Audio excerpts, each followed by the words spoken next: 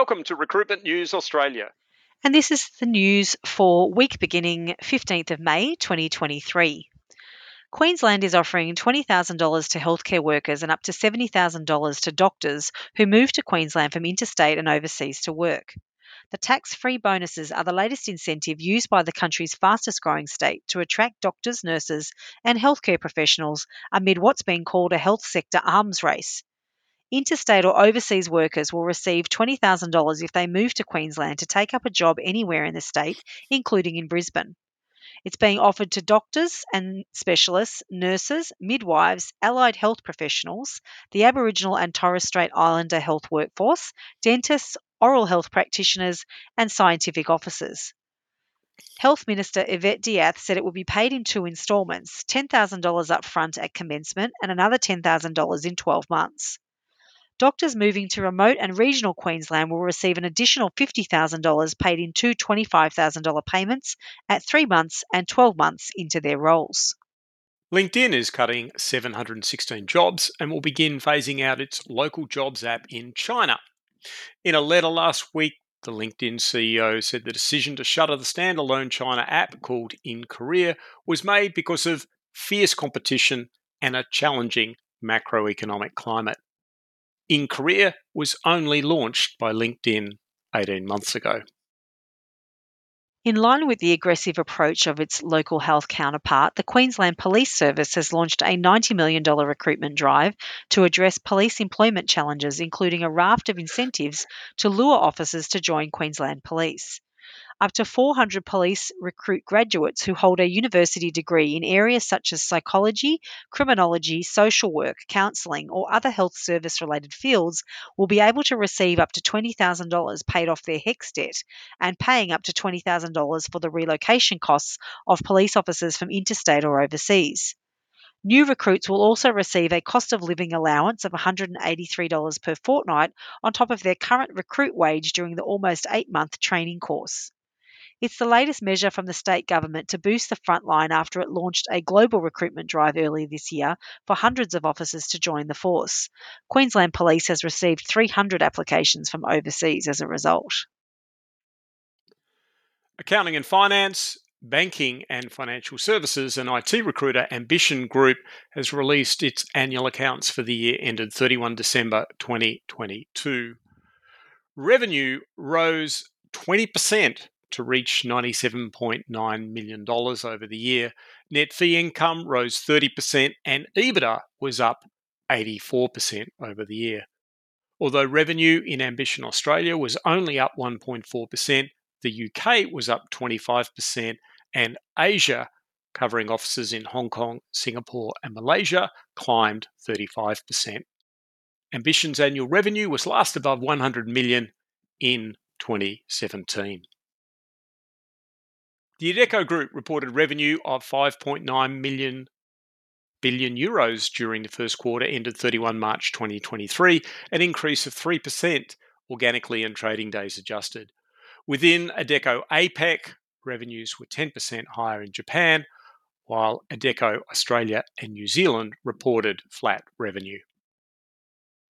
New Zealand's seasonally adjusted unemployment rate was unchanged at 3.4% in the March 2023 quarter compared to the December 2022 quarter.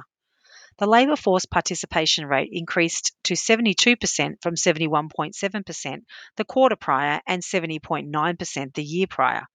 This was on the back of the participation rate for women increasing to 67.7%, the highest rate since the series began in 1986. By comparison, Australia's participation rate in March 2023 was only 66.8%, which is 5.2 percentage points lower. The landscape for recruiters and consultancies servicing the labour force requirements of the federal government is set to change dramatically after the audit of employment within the Australian Public Service was released late last week by the Department of Finance. The audit examined the 2021-22 financial year to analyse how the APS was outsourcing work and what those arrangements were costing the budget. The conclusion was that roughly 54,000 full-time equivalent roles were being filled by external workers on top of the 144,000 staff directly employed in the APS. In other words, 27% of the total APS workforce were not permanently employed public servants, but rather they were undertaking work for government departments and other government-funded entities, such as the National War Memorial, as on-hire workers or employees of labour hire firms, consultancies, and other outsourcing companies. Data revealed that just over three-quarters of the entire expenditure on workforce outsourcing was made by the Defence portfolio, including the Department of Veteran Affairs. In terms of headcount, Defence accounted for 64% of the total number of jobs filled by workers other than public servants. Social Services, incorporating Services Australia, was responsible for 10% of total outsourced APS jobs, but only 5% of total outsourcing expenditure. Around 52% of external workers were provided by outsourced service providers, followed by contractors, 33.7%, labour hire firms providing 12.5% of workers, and consultancies, 1.8% of workers. The highest user of labour hire was social services, followed by the health portfolio, and then the industry portfolio. The most common job family for labour hire workers was service delivery, followed by ICT and digital solutions. By portfolio, the greatest spend on labour hire occurred in social services, with a $125,000 per annum average per role cost across 2,479 roles, followed by health, $157,000 per annum average cost per role across 801 roles, and then industry, science and resources, 133,000 annual average cost per role across 481 roles. Employment in the US private sector rose by 296,000 jobs in April, according to the ADP National Employment Report. Among the findings, pay growth for those staying in their jobs rose 6.7% in April, and pay for those changing jobs was up 13.2%. The growth in pay for those changing jobs was the lowest since November 2021. It had grown by 14.2% in March. In other labour market data, US job openings in March were at their lowest level, seasonally adjusted, since April 2021. Job openings fell by 384,000 or 3.8% in March.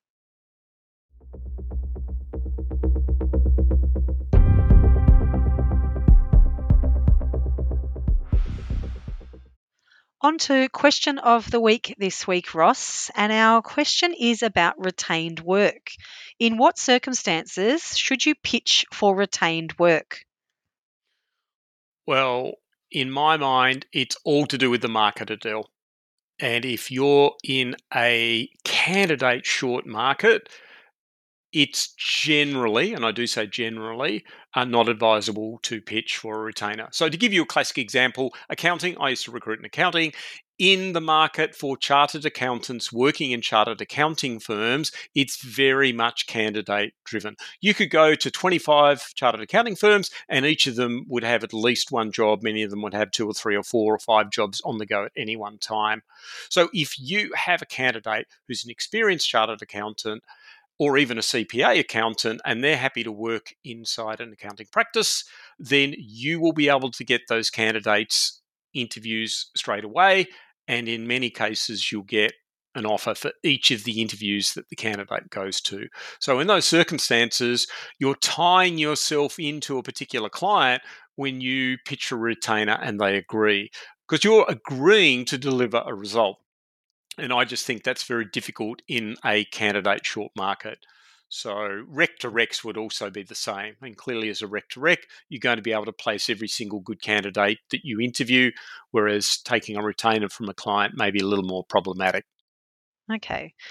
I think another circumstance to consider there, as I was thinking about it, was to make sure that you've got client commitment. You know, that is really critical. You've got to have a strong relationship with the client, and they've got to have that sense of urgency to want to fill the job, because they could sign you up to a retained arrangement and then kind of sit back and go slow, and you are still going to do the same amount of work with the same sense of urgency, but lose candidates in that process, thus making it look like you can't fulfill the retained retained requirements. So I think it's really important if you're going to enter into retain work and pitch for it, is to make sure the client understands their obligations and that they have a commitment to an outcome within a reasonable time frame.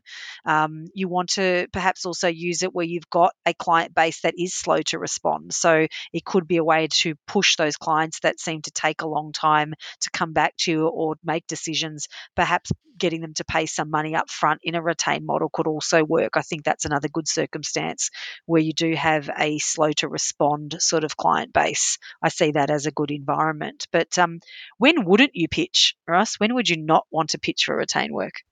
So just to add something to to what you said before I move on to answer the question, the other situation that really works is to test that it's a real job.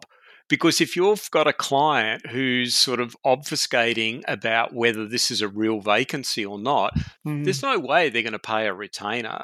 Whereas they're only going to pay a retainer if it is a real job that they're committed to making an offer and having the candidate start. And I'm sure we've all had those circumstances. I certainly have had, where you've had this client that appears to be really keen to make a hire and it's urgent, but it turns out there actually wasn't a real vacancy there. So it And could be a so, way to call the bluff in a way, so to yeah, speak, is what correct. you're saying. Yeah, If you've actually, got a that's, doubt about a client's commitment, you could use it as a means of tying them in. yeah, great. I think Love that's the that. perfect expression, Adele, calling their bluff. So, to answer your question, in what circumstances wouldn't I? Well, I hope it's pretty obvious, but temp and contract, I mean, it's clearly not really applicable in a temp and contract sense. It is for permanent recruitment. And I think panel arrangements, most recruiters who sign up to a panel arrangement are signing up to contingent, to success only.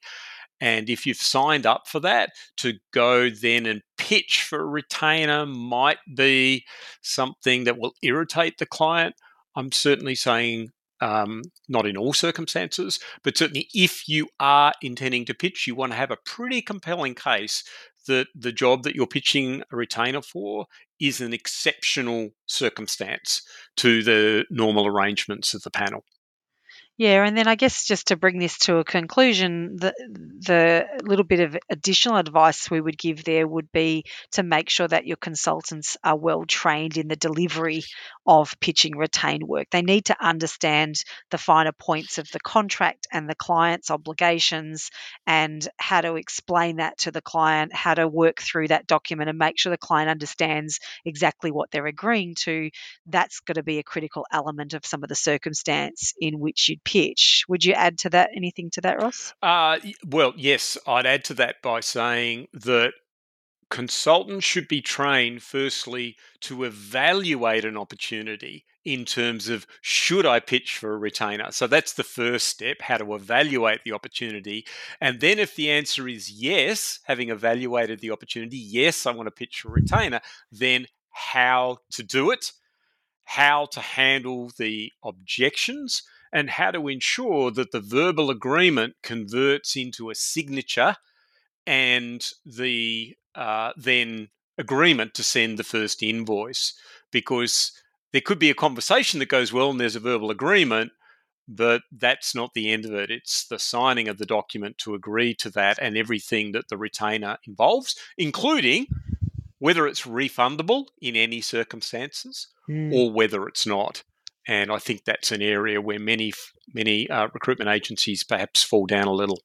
And making sure that you're explaining the benefits to the client, because that's the thing. It can seem very much like it's to our benefit and it's all about us, locking some money away in the bank. But there are real benefits to the client of signing us up on a retained basis. So the recruiter needs to be able to deliver those and pitch to the client those certainly features, as the contract says, but benefits to the client as well to really get it across the line.